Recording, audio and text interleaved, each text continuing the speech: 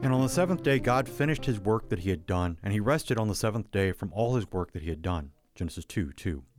After 6 days of creating the universe, God rested, not because he was tired, because he was setting an example for everyone to follow.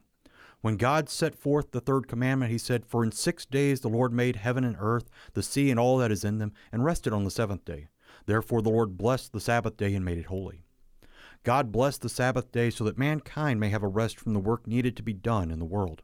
Not that man should be lazy, that man should take the time to listen to God's word. That is the reason for the rest, to meditate on all the good things God has done for his creation, to graciously hear from our Creator God. Amen. This meditation has been brought to you today by Our Savior Lutheran Church in Milford, Illinois.